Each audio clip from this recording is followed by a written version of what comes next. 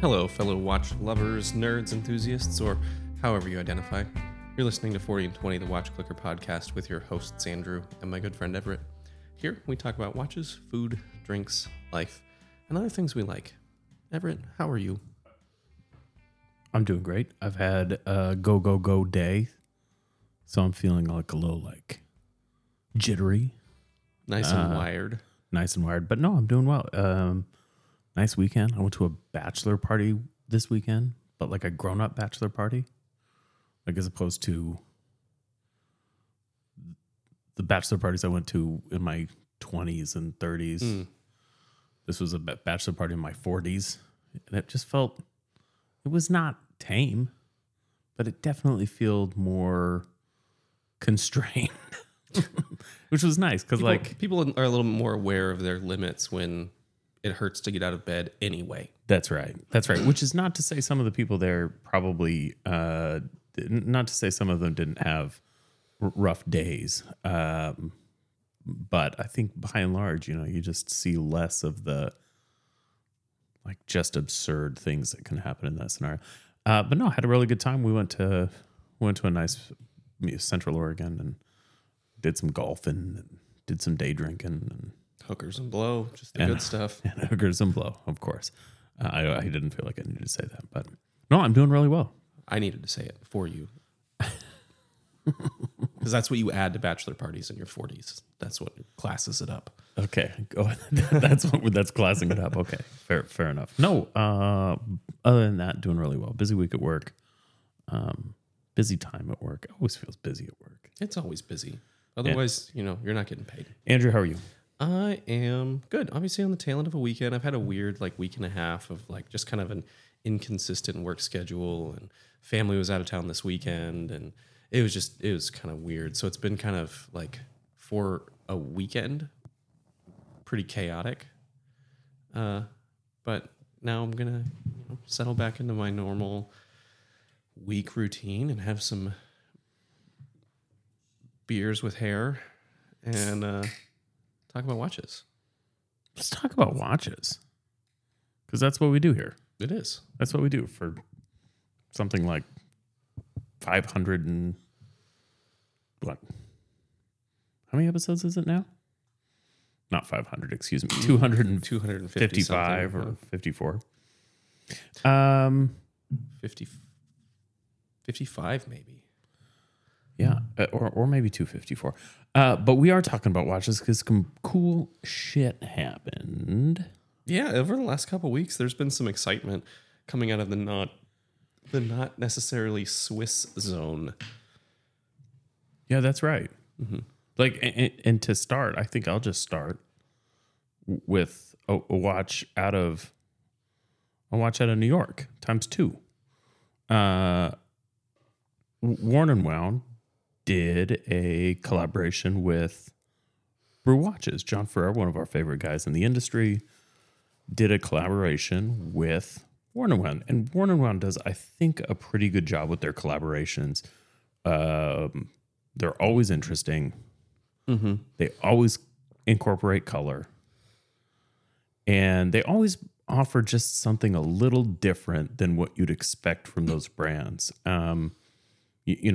Hodinkee has some famous collaborations that they've done with brands, but oftentimes it's just a variation. It's kind of what you'd expect them to be doing already. Right. It's just a dial color, and it's a limited dial color, and that's neat. But I think Worn & Wound takes it a step further oftentimes, and hard to say who's pushing those things, but I think that it is the Worn & Wound crew that's working really hard on these things with the owners to make something special. I think these are no different than that. So these are metric chronographs that they're calling the metric chrono regulator. Slightly different dial. There's slightly different dial layout. This is a metric. You can tell it's a metric, but all a little different. So if you remember, 36 millimeter square watch. They're 10.75 thick, 41.5 millimeter lug to lug. This is an extremely wearable watch full steel bracelet, sapphire crystal, all the stuff. And these are great. We've got a red one. We've got a blue one, sort of a powder blue. And what are we going to call that last color? Do they have a color for that? I'm sure they do. What are they calling it? I'm going to say it's taupe. Yeah, sort of a champagne gray tan thing. Yeah, what do you think of these, Andrew? I'm looking for the name of the color. I really like it though. And like you said earlier, I like the way Worn and Wound works color into their collaborative watches. And I love the metric. And this feels just like a more fun version of the metric. It has all of the like just the interesting things that you want to see in a watch that aren't weird. Like it's not a crystal dick, you know. Right. That's interesting, like neat, but I don't care for it. This is something I really like. Staying true to the design, but making some really notable and noteworthy changes in the name of this effort. So this is actually Worn and Wound's third collaboration with Brew. Moss green. Moss green. Okay. I think I disagree with the assessment.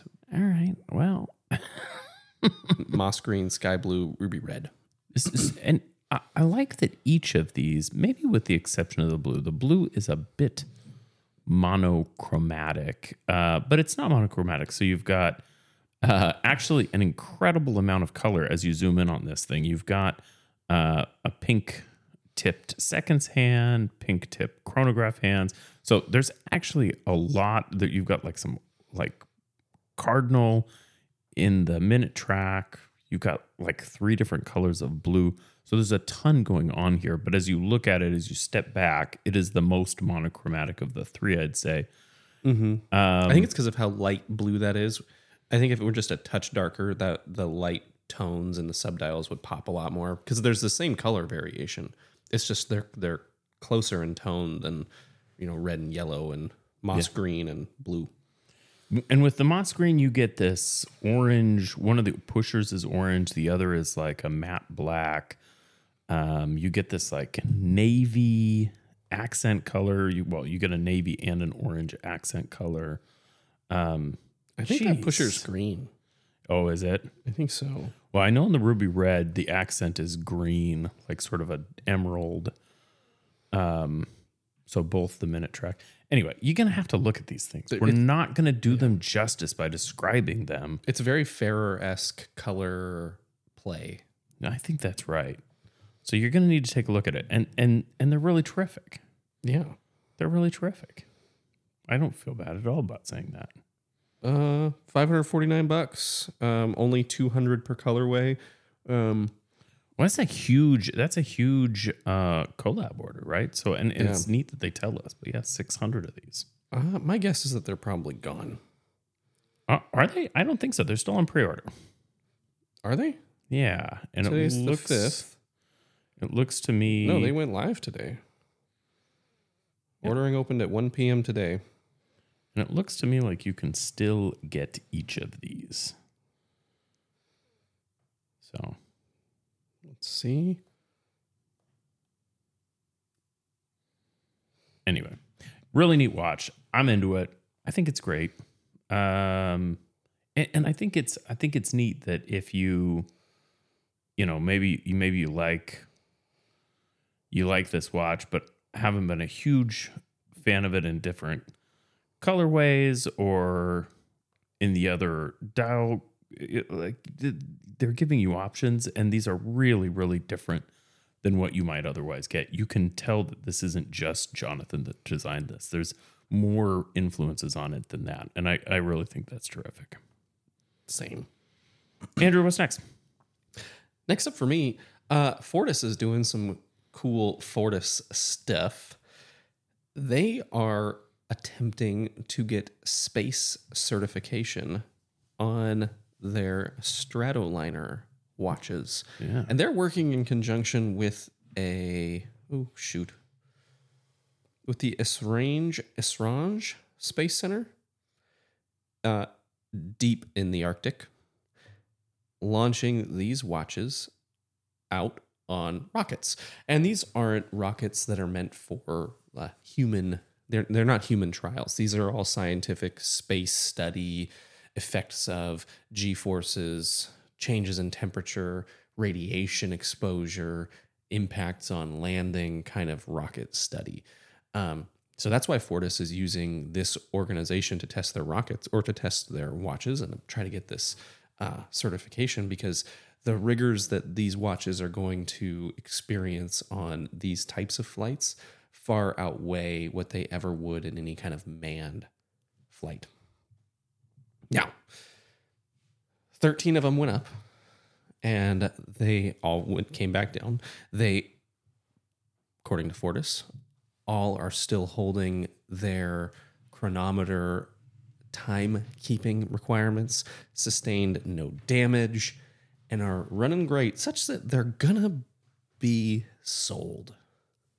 How cool is that? I love that this like the testing watches are going to be sold. I love that this is the kind of stuff that this company is doing, because it's so neat to see kind of a resurgence, like that the time is began again on the space race. You know, it was last really exciting in the 60s, and then just kind of like piddled out, and now people, private organizations, government organizations are getting back in on it. And to see a watch brand starting to jockey for position for the government contract is really neat. Yeah, well, I'll tell you, it seems like there's some, well, in this article that you sent me talks about it a little bit, but it seems like there's some obvious alternatives to Fortis, Speedmaster being one, but it's a 60-year-old watch. Casio being adorned by a huge amount of astronauts in the last, 30 years. Since astronauts became astronauts? Yeah, well, certainly since, in modern astronaut days or parlance, the G-Shock and a few other Casios have been strapped to many wrists in space. And Fortis is kind of thinking about that in what they're doing. Like Casio may not work because there's this idea that you might be in space for not days or weeks, but years, right? So having a mechanical self-winding backup, I think it's pretty terrific. And also, reduce the cargo requirement of having batteries there. And they cited the Apollo mission where they used a Speedmaster to time their boosters. It's very cool. This is not, as I would think of, like a traditional space watch, though. They've tested chronographs and three-handers, and I really, really like them both. This was not like a watch that had ever been on my radar, and it is now very much so on my radar. I think we've talked about this watch on the show, but but talking about it doesn't mean I'm really thinking about it. Fortis is definitely the space company at this point. They're pushing to be, for sure. They're the ones who are really focused on it, and I know that they're working with a number of space agencies around the world. It's pretty good stuff. Here's the cool thing. So the Stratoliner is 5,050 Swiss francs, so $5,500. Yeah, sure. Yeah. The ones that went to space, 8,450. So if you're willing to just go up by about 50%, you could get true space watch. Right. That's surprisingly affordable for kind of the novelty of it. Well, I think so. There's plenty of Speedmasters that didn't go to space. My Speedmaster didn't go to space. And cost a lot more than that. We could get your Speedmaster to space. Andrew, how long has it been since we've talked about a PRX on this show? I think maybe 2 weeks, because they're maybe 2 weeks. Maybe. And the only reason I say maybe is because I don't think we probably talked about PRX last week. Yeah. Well, we're gonna break the streak, and we're gonna talk about PRX again because Tissot released another PRX. Yeah. And this one's different. Finally. I believe the last time we talked about a PRX, you were a little like, man, why isn't this fun? It was. Sometimes I poo-poo it because it was colorways. Yeah, well, it was the same colorways, but in a different size. Anyway, long story short, Tissot's done actually something kind of different with the PRX, and maybe a little absurd, but I think an absurd that I like. So they've released a small digital full metal PRX. This is a truly 70s watch. Mm-hmm. Now, unlike the Pulsar style watches or some of the other watches that have filled this void, this feels pretty wearable to me. These 70s style digital watches. So the Tissot has in the past released a quartz digital that looks very similar. Integrated bracelet, small digit. This looks different than that one looked. It's certainly an iteration. But also really close, right? Mm-hmm. Modernized, I would say. And it's a very PRX case. This is a PRX case. Really clean on the dial, on the void space on the dial. You've got a date. You've got multiple time settings, both 35 and 40 millimeter cases. I think the 35 on this is probably a banger. In gold, I think that's the first time I could do a gold watch. A little PRX digital. And they've got I don't know anything about digital movements. These have got a Swiss-made quartz caliber DGT 2040. If you know what that is, well, I don't know. That's cool. I don't know what that is. It's a Swiss digital caliber. They're not inexpensive. No. They're not inexpensive. They're lined up right with the rest of the PRX line, though. Well, with the digital. Anyway, you can get these from anywhere from $375 to $705 for the yellow gold PVD. No, $450 for the yellow gold. That's Australian dollars. Oh, I see. Yeah. Oh, I see. No. Yeah, US dollars $375 for steel, US dollars $450 for PVD yellow gold. It says US 705. Are we looking at the same article? Oh, I see. No, there's a typo in the article. Yes, you're right, Andrew. 400. Yes, so 375 for steel, 450 for US. It is a typo. We're gonna write for them. the gold. Yeah, these are cool. I do think they're probably, for me, I'm not saying they're too expensive. I hate it when people say, oh, it's too expensive.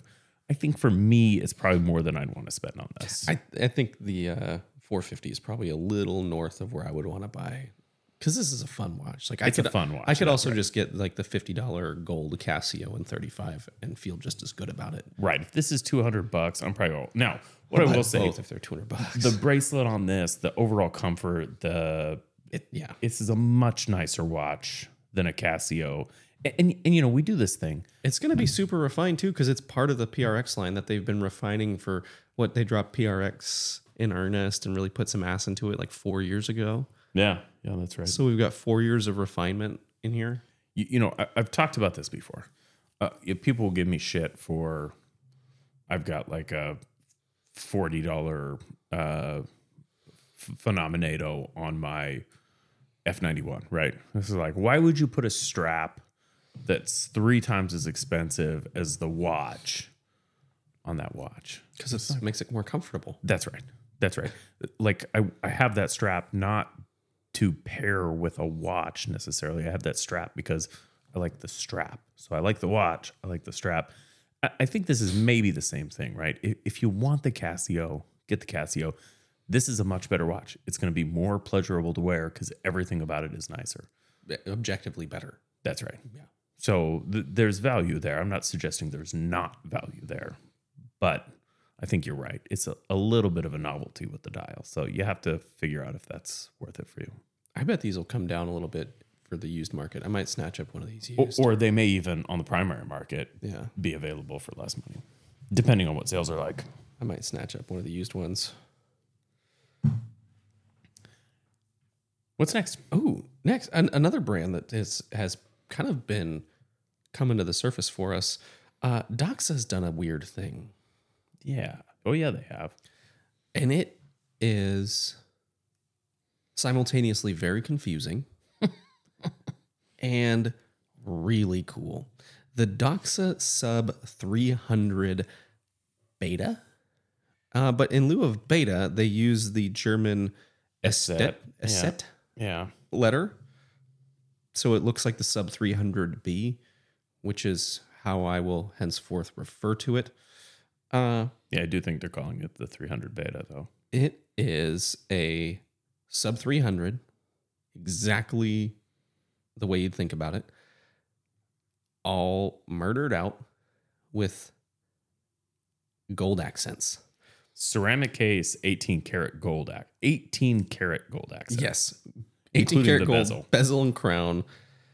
I'm wondering how they slimmed it down. I wonder if going to a ceramic case, they were able to shave some space, because they're at 11.95 on the thickness here. I wonder if that's maybe news of things to come with a 300 update. Yeah, maybe. But this is and the reason I say it's confusing is because Doxa does new things with some regularity. They'll release, we just have the Clive Cussler. They did the carbon case. They do some limited runs, but they all kind of make sense to me in the Doxa ecosystem. This doesn't. This is like way out of Doxa ecosystem. This is like fashion brand release, but with, hey, we're also like a no bullshit watch company. Yeah, well, it's interesting because the people, like, when I see this, it looks to me like a watch that a hype beast music performer might wear, right? Yeah. But it's not hypey enough for that.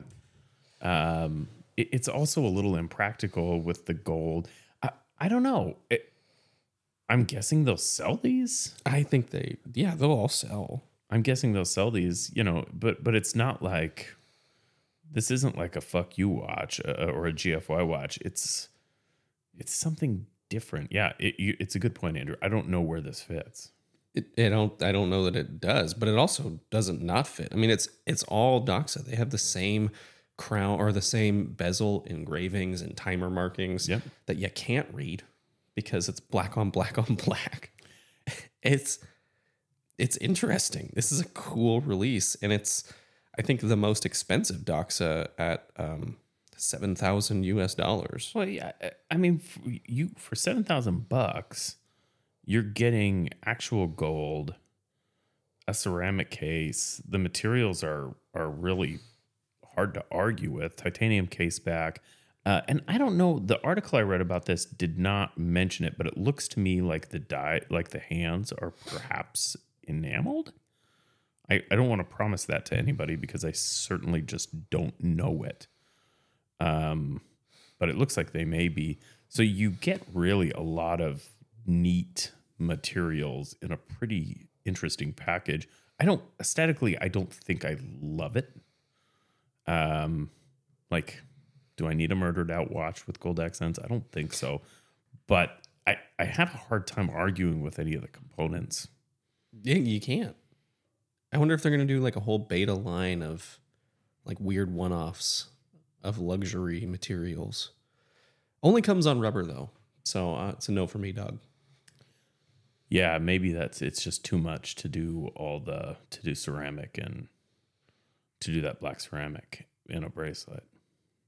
Yeah, because at the point where you're doing that, you couldn't do a different bracelet material. It does look to me like the texture on the rubber bracelet matches the dial texture pretty closely. I wonder how that textured rubber brace or rubber strap is gonna wear. I wonder if it's gonna get smooth and shiny and weird. I don't know. I think that'd be cool. Maybe. You know how sometimes rubber, like as it wears, it gets that kind of like worn down, shiny look. Mm-hmm. You know what I'm talking about. From friction. Yeah. Yeah. Yeah, I think this is a cool release. It's an interesting release, and I wonder if I just wonder what's next. Like, why? Yeah, like what pushed this? What pushed this decision? It definitely an interesting watch.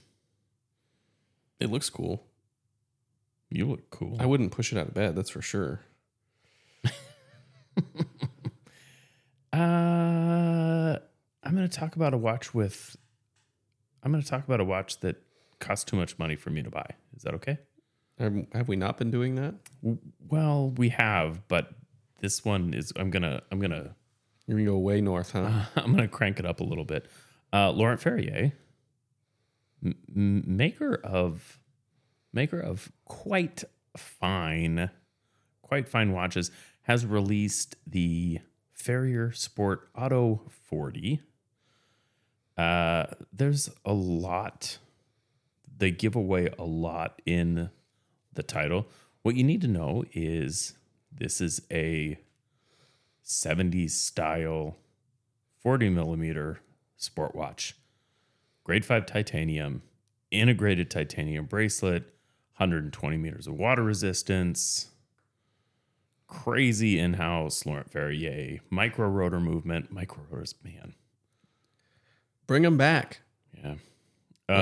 One dial color, they're calling it Viridian Green Opaline. Thanks a lot, Grand Seiko. So this is based on a 1970s Le Mans Porsche 935, which I don't really. Sometimes I see those things and I'm like, whatever. What are we doing? Green is green, bro. Yeah, this is one of those times where I'm like, okay, I don't. All right. Certainly, we've got a livery. That's one of those words I've only ever read, and I don't think I've ever heard spoken aloud. The livery. Yep. And it costs 51,000 francs. There's only 40 of them though, so Yeah. you're buying into an exclusive club. Yeah. The car that this is based on is completely insane. We're gonna put a link to this thing in the show notes. Go for just the Porsche because it's nuts. I mean, go for the watch too, but go for the Porsche.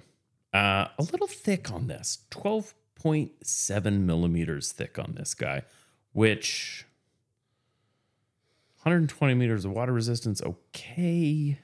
That's 11 points. But 51,000 francs. God, can you imagine the customs? Like, you drop your $51,000 to get it, and you're probably $60,000 at this point, and then customs sends you an email. It's like, oh yeah, by the way, you owe us another 10 grand to get this thing into the country. That's right. I would come unglued. So I feel like I've got to correct myself. I said 40 millimeter. It's a 41.5 millimeter watch. Excuse me. The 40 is the number of the car, of the Le Mans car. Mm-hmm. So this is it does not refer to the size of the case. And I'm sorry about that. Sometimes we make mistakes, okay? Rarely though. This thing is just beautiful. The handset on it is like just perfectly complements the markers. There are these really long rounded tip markers with these great sword hands.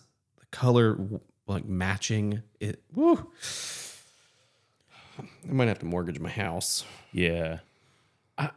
I'm actually struggling with the thickness on this. Yeah, it's too thick.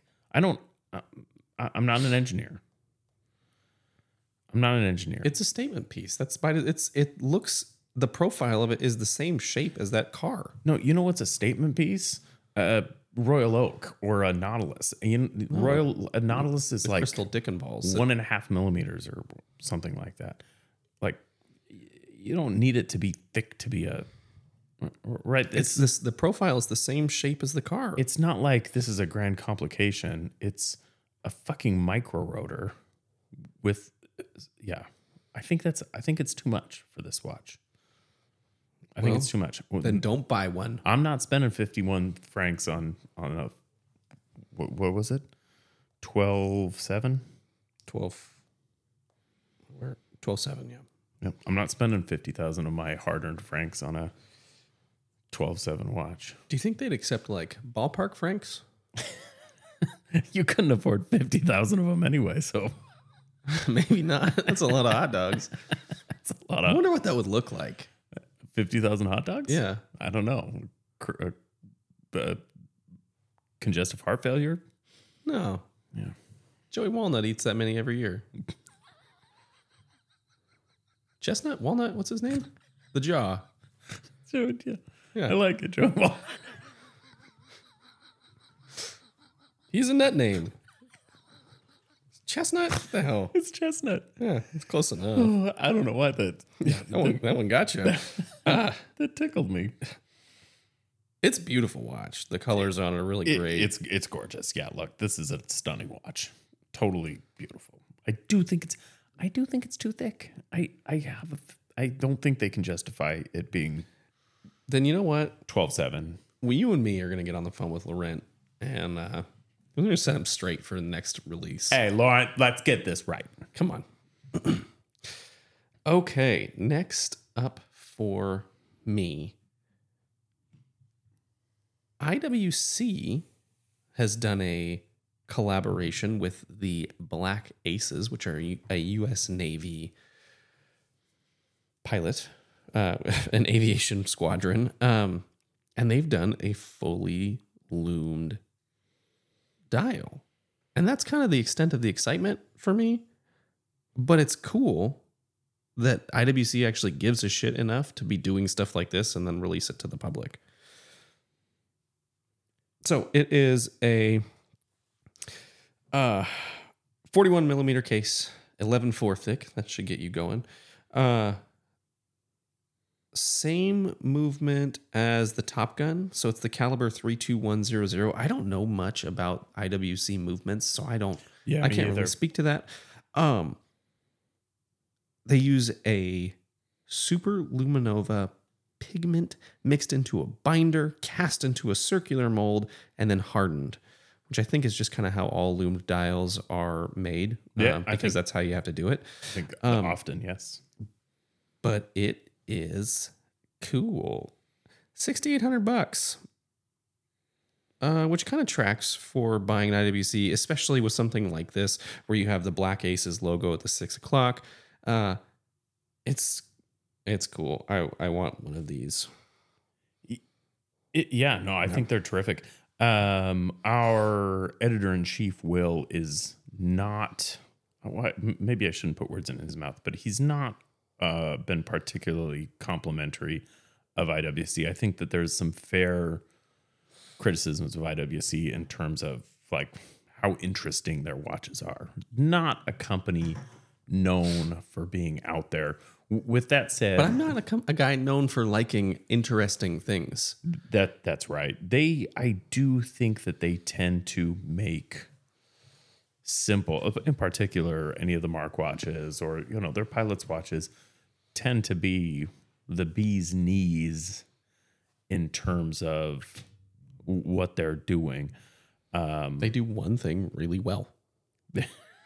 That's right. No one shits on Nomos for not being interesting enough. All it says is Nomos on the dial. Well, look, Nomos is 30 times more adventurous than IWC. They just did a full loom dial. But that's not why you buy IWC. And look, the ceramic cases, luminous dials, IWC not necessarily known exclusively for its ceramic. I think it's sort of a side effect, but that blue ceramic, yeah, and now here this black ceramic, yeah, this is really good looking. This is my kind of thing. The adventure is that they put the Black Aces patch at the 6 o'clock. That's enough for me. Yeah, I actually don't love them. I wish they had figured out a more subtle way to celebrate the squadron on the dial. That to me is maybe a little heavy-handed, but when in Rome. Yeah. That's how you use that, right? 23 hours of luminosity. That's a lot. which is a lot. I wonder what the Like when they say it's no longer luminescent, yeah. I wonder what it's actually like when after. it's no longer legible is probably half of that. But to be in total darkness for 12 hours, it's kind of a long time. Andrew, do you know if the hands on this are also loomed? They are loomed. Yeah. All loomed up. Only 60 meters of water resistance. Well, if you get wet when you're flying an airplane, you've done it really bad. Oh, that can happen, right? You can. I don't think you're worried about your watch at that point, though. You're worried about your underpants. Oris made a new watch. A couple of them even. Mm-hmm. I'm going to talk about the new Basic B Oris with a dial made from upcycled fishing That's nets. my least favorite word in the current zeitgeist. Upcycled. Yeah. What is this one of those things that just you've heard it so much that now it irritates you, or or is there some practical reason for your? No, it's everything's upcycled. It's like the cool white lady thing to upcycle things now. It's like, no, that's just like, Listen, Karen, stop upcycling. yeah. Just recycle like the Neat. rest of us. Like I didn't upcycle salsa jars as a kid. That's just what we drank out of because that's what we had. Yeah. So they've made this in collaboration with an organization called BraceNet, which I don't know a lot about, but they are essentially taking sea nets and turning them into things. I think bracelets, etc. Oris does a really good job.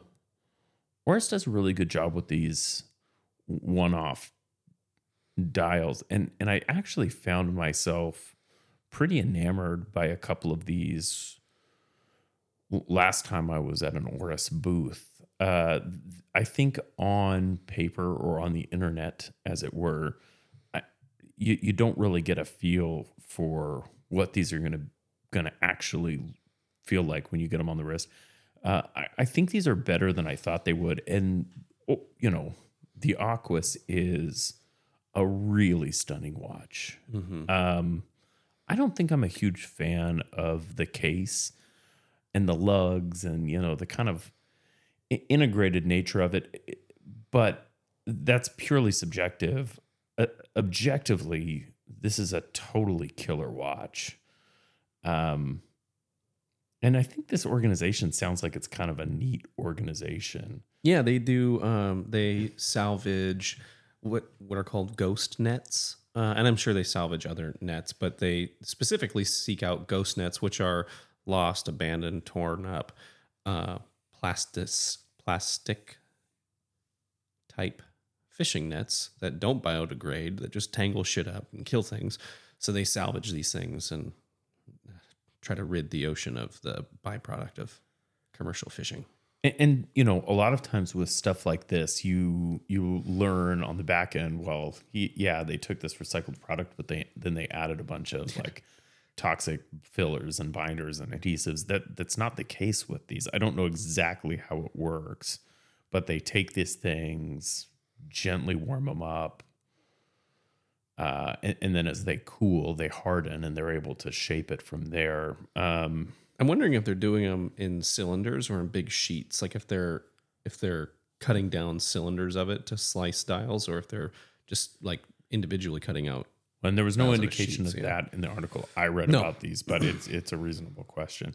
And look, these are coming with a Salida 201. Actually, I think it's an Oris. In-house, or not in-house, manufacturer's caliber, but it's a Salida. It's what everyone's using. You get the fantastic Aquas 300 meters of water resistance, really phenomenal dial, details everywhere, and they're $2,600. This is like, I think this is one of those watches for the person who is priced out of Omegas, maybe priced out of Rolex, certainly.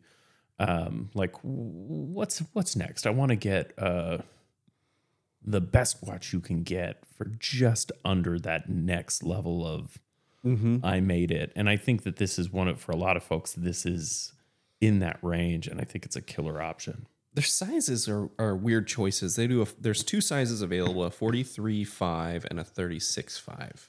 So it's like real small or just a little too big. Well, I'll tell you, I thought that the 36 was going to be too small, and then I put one on. I think it's actually a terrific size because I think the Aqua wears a little chunky. It is. It's thick, yeah. That 36 size actually worked pretty well for me. I do think for a lot of like watch size traditionalists, it's probably going to be too small in the context of a dive watch. Oh, it's 12.5 thick on the 36 millimeter case. It's only 12 thick on the 43.5 millimeter case. Yeah, that must be a proportional water resistant thing.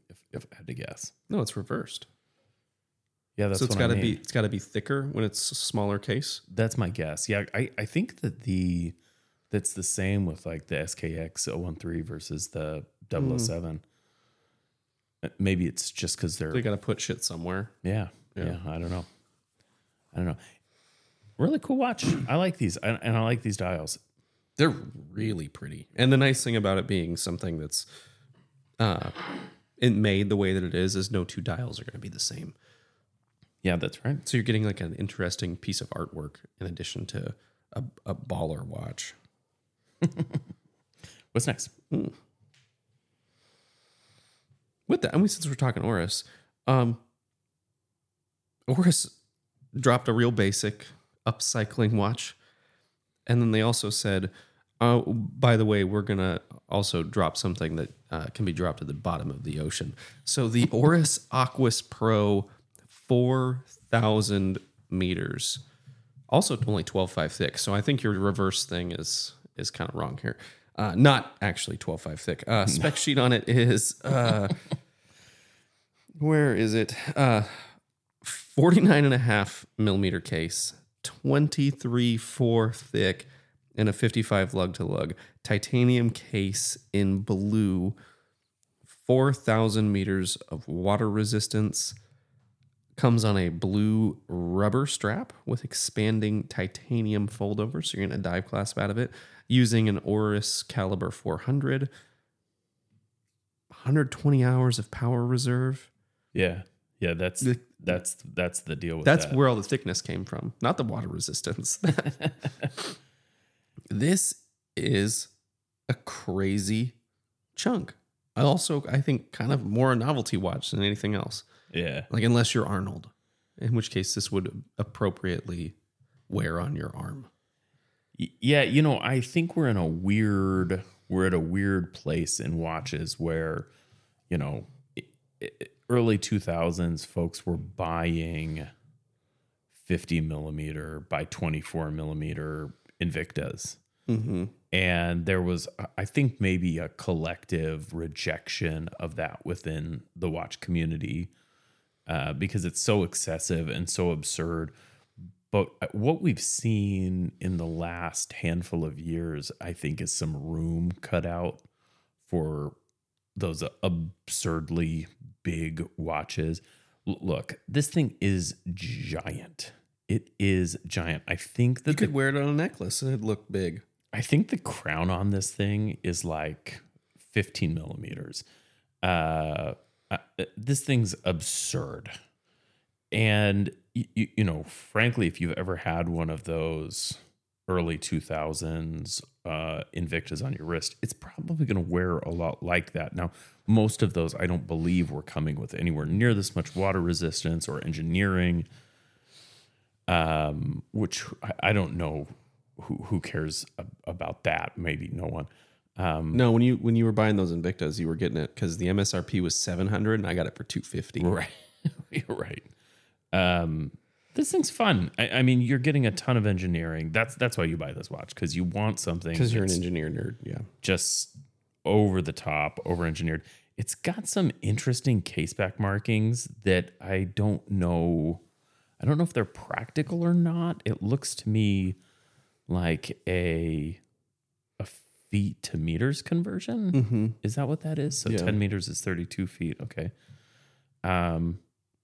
Yeah, this is terrific. Why not? It's certainly interesting. Like at the point that you need it, you're not going to be able to read it. But yeah, nobody needs this. No, Yeah. nobody needs this watch. no. I mean the meter to foot conversion scale on the case back. All the more reason to wear it as a necklace or as a dive weight. And it's $6,200, which is that's a fucking lot of money, right? But it's also in the world with the super deep, with the what was the Omega one? It is the Omega Super Deep. yeah. And then Rolex dropped one. The ProPlof's coming again. Like Oris is kind of jockeying for position in that super engineered, super deep dive tech watch. Oh yeah, I don't think that Oris is behind at all. Not to suggest that that's what you were saying, but I mean, I really do think Oris is right up there. Certainly with Omega. The Deep Sea. That's the Rolex one. Yeah, that's right. I think Oris is very much right in there. So it's a stupid watch, but it's fun. It's certainly a stupid watch, but I kind of like that it exists. Yeah, I think that's a fair. I think that's a fair way. I like that we're in a place where a watch company can be doing something not like outlandish, but that they're pushing the technological envelope in a way that can still be marketable. Sure. What is the other? Sorry, just to shift gears a little bit. What is the name of that other recycled plastic dial that they use? You know what I'm talking about? It's the recycled PET. Oh, yeah. What do they call that? I don't remember. All right. Well, I'm just going to, they probably call it upcycled. Yeah. Okay. There's only one more watch on our list. There's three, really. Oh, well, let me go back. We talked about all of those. Oh, yeah. Bravour. Yeah, it's still on the list. Bravour. Swedish company. And they make cycling watches. Cycling themed watches. They've released the third and final of their Grand Tour chronographs. Not something I'm super familiar with, although when I say it like that, it feels like I have a ton of knowledge. So I can just... these are watches theming Grand Tour biking races. Cycling, excuse me. So they've got the Vuelta a España, the Giro d'Italia, and the Tour de France. So these have all taken sort of aesthetic inspiration from the races that they're aping. And yeah, so they've released the third iteration, which is, excuse me, which one is this one? I've just had it. Grand Tour 3. Okay. Yeah, this is it. This is the collection. Okay. Well, but didn't they release these? Didn't they? Anyway, so this is an automatic PVD chronograph watch with a terrific crystal. My favorite part about these watches is the big curved crystal and a really, really interesting dial. These are 369 chronographs, which for me, that's my favorite chronograph layout. Mm-hmm. I think it's the easiest to read, depending on where you put stuff. I think it's the easiest to read. It makes the most sense to me. You get that open space, just aesthetically, you get that open space at the top. And these are all different from one another. Wholly different dials. In a way that I find really charming. Yes. So the Tour de France is a primarily white dial with the polka dots that are famously on the spotted jersey, yellow 3 o'clock subdial, and a white 6 and 9 subdial. Yep. The Tour de Rosa, the Corsa de Rosa, Corsa Rosa, yeah. is a... That's my favorite of the three of them, by the way. It is lovely. A red dial or a white dial with a... Or is it... Silver. Oh, it's a silver one, yeah. Silver dial with like pink, blue, purple accents. Yes. These are just lovely. The colorways are very evocative of like racing kits, right? Cycling kits. My least favorite of the three is the La Vuelta, which is The red. yeah, and still really freaking cool, right? Yeah. Same handsets on all of these, and the dials are so interesting that I think it would be pretty easy to just sort of cruise past the handset. But Andrew, have you taken a look at the handsets on these? They are these relatively dimensional. They're not stick hands. They're sort of like sword hands with this really like narrow line of loom running down the middle. And I think these are some of my favorite hands I've ever seen on a chronograph. They compete very little with the dial, such that I didn't even notice until I had looked at these watches a handful of times. And then the more I looked at them, you zoom in on them, like fantastic, really nice polish on them. Yeah, I think that's my favorite part of the watches besides the colors. They're really lovely. And the with how different the dials are, you would never attribute these to the same family. They share a case, they share everything but a dial and hand colors. So this is an integrated cam, 62-hour power reserve running at 28,800 vibrations per hour. I think it's the SW511B from Salida, which I don't know a ton about this movement, but when you just the specs alone on it, 62-hour power reserve, 28.8, and with the size that it must be to fit into this relatively svelte watch, I think it must be a pretty terrific.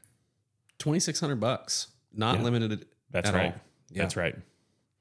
So for under $3,000, you're getting a watch from a smaller company, but that is pretty well spec'd and looks to me to be pretty well put together. It's got a screwed case back. I really love that. More and more, I love that. Interesting pushers. This isn't just some basic B pusher. This is an integrated pusher that's lovely. Really great details on the crown. The case back looks great. The movement looks phenomenal. Yeah. See-through case back looking into a really beautiful automatic chronograph movement. It's a lot of money. $2,600 is a lot of money for anything. I know we always say stuff like that, or at least I do. But this is a pretty neat watch. I think for a movement like this is you're like right in the zone of some of the most affordable quality mechanical chronographs. That Corsa Rosa, man. All right. Yeah. We've got The time markers on it, they're like reverse. Yeah, man. Andrew, we've got time for one more watch if you'd like to talk about something. Pardon me. Yeah, Alpina had a couple new drops in the way of the Heritage Carry and the Star Timer Pilot Quartz World Timer, and these two watches just couldn't be any more different from one another. Yeah, so you've got like a tank. Yeah, and coming in two colors, and I think I've seen this Alpina, so I don't know how new. I'm sure I've seen that. And then you've got a super crazy rotating dial world timer busier. Tool watch, like Breitling-esque tool watch. They're both cool. They're both well sized, well spec'd. I'm and affordable, right? Yeah. The Alpiner Carré is $1,600. The Star Timer is 1,000 on a bracelet or 1,095 on a bracelet Yep. and 995 on a strap. Yep. And Alpina's bracelets are really nice. Look, this Alpiner Heritage Carré is like under 10 millimeters, 32 and a half wide. It's a 32 and a half millimeter tank. So it's going to be very dressy, very thin. The case looks phenomenal. The crown looks great. It's on like an aged brown leather strap. That's right. It's a beautiful watch. They did a good job making it seem and look like you're wearing your grandfather's like family heirloom without doing it. The Star Timer, I'm less enamored by the Star Timer. I think the Star Timer looks clumsy.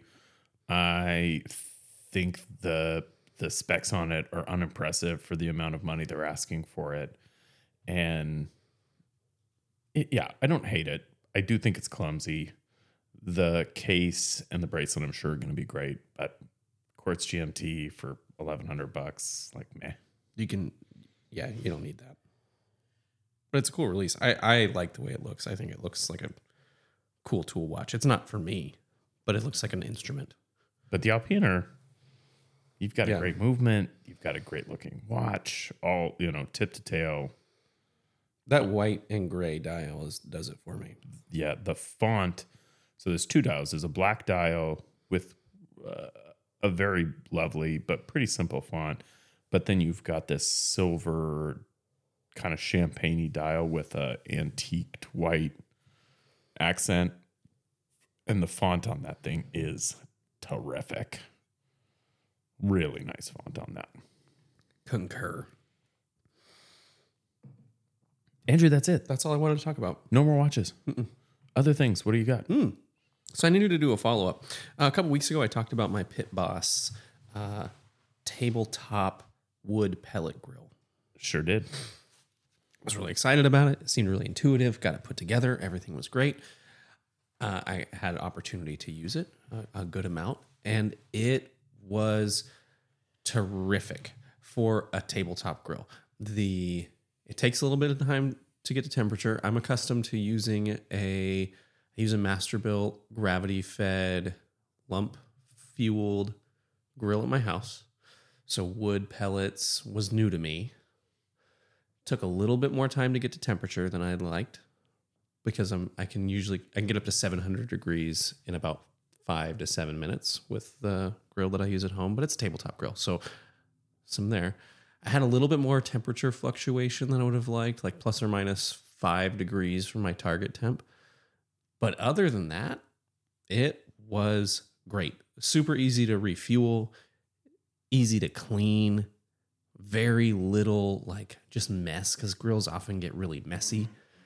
I would pull something off the grill, open up the fire brake, crank it up, burn everything off, give it a scrape, and it's clean. This is one of my favorite camping purchases I've ever made. Everything that came off of it tasted great. Great smoke flavor, easy to clean, really intuitive. Back from my excitement of it, I'm 100% saying if you're kind of in that zone of maybe you don't have space for a big grill or you want to throw one in your trailer, it's the way to go. It's money. Still not what you'd buy for home use though at that price. $227, I think. So for me, for home use, I would say no, just because its cooking surface is pretty limited. Mm-hmm. Right? You can spend twice as much and get 3 times the cooking space and get something that's just arguably more appropriate for all the time home use. But if you're in like a small apartment and have like a little patio, and you don't want a Weber charcoal or something like that, this would do the work. All right. Yeah. I like that. That's a nice status update because I know when you talked about it the first time, it felt like I was just excited about it. And now I'm still excited about it. I want to use it. I almost pull it into the backyard just to use it. Cool. Yeah. Does the size And the form factor presents some conveniences that you don't get on a larger machine. In the way of like, yeah, for mobile grilling purposes, yeah, I put it on a folding table, plugged it in, and put it to run. It's easy enough for a one person lift, can get stashed away, but for a primary grill, it's not. It wouldn't work. Fair enough. I've got another thing. It's a show. I think it's been a while since I've talked about a show, at least a few weeks. But watched this one kind of on a whim. There was, I think I'd read a mention about an underrated show from 2023, and had never even heard of it. But it was an Apple TV show called Silo. Silo. Have you heard of Silo on Apple TV? I haven't, because I don't have Apple TV. So when I see something with an Apple TV logo, I just immediately ignore it. Oh gosh. So you were missing out, because I think Apple TV, I've seen trailers for this. It does look very good. we talked a few weeks ago about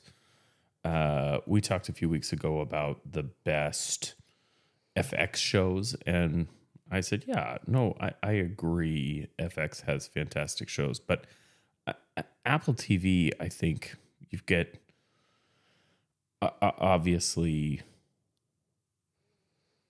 Ted Lasso, I think, is perhaps one of the hits of the decade so far. Really, really popular show. But then you've got shows like Schmigadoon, which if you haven't, you should. Foundation, Morning Show, really a lot of, and I'm sure I'm missing really great shows at this point. For All Mankind, if you haven't seen it, Severance, which is one of the most interesting shows I've ever seen. And so I thought, well, this looks good. And the cast is great. So let me just start from the top. Rebecca Ferguson is your protagonist.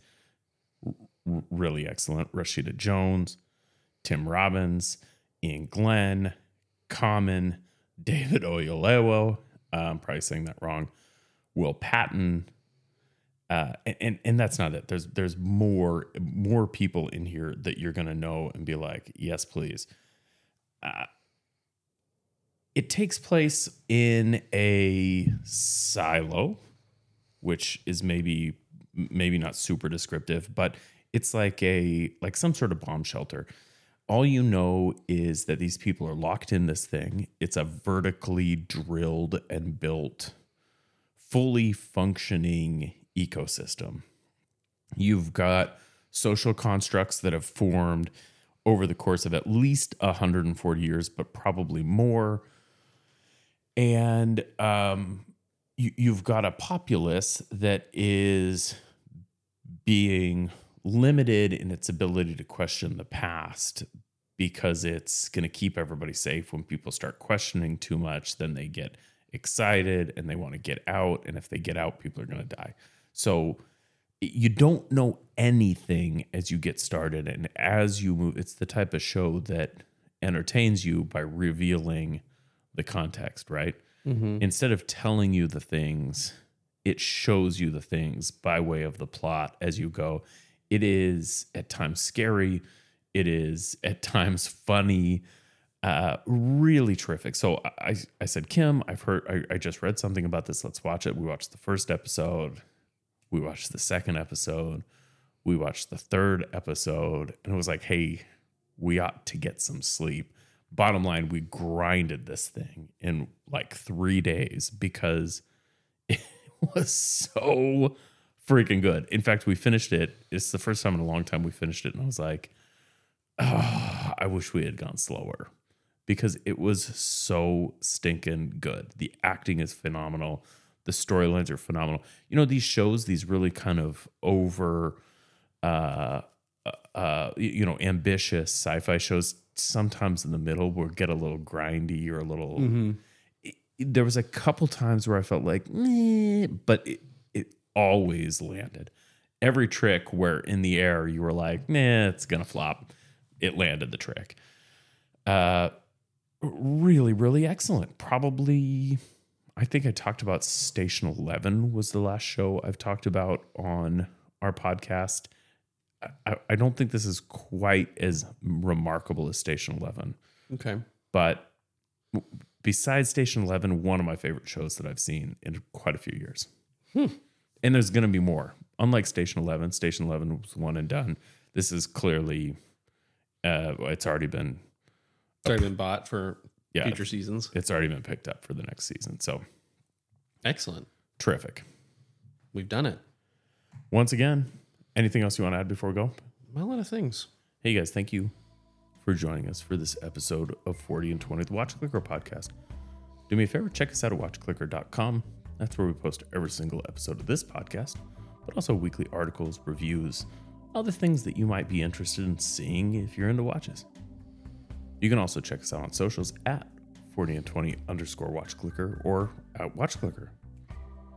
If you want to support us, and oh boy, we hope you do, you can do that at patreon.com/40 and 20. And that is actually how we get almost all of the support that we get for this show, which includes things like hosting fees and hardware and software.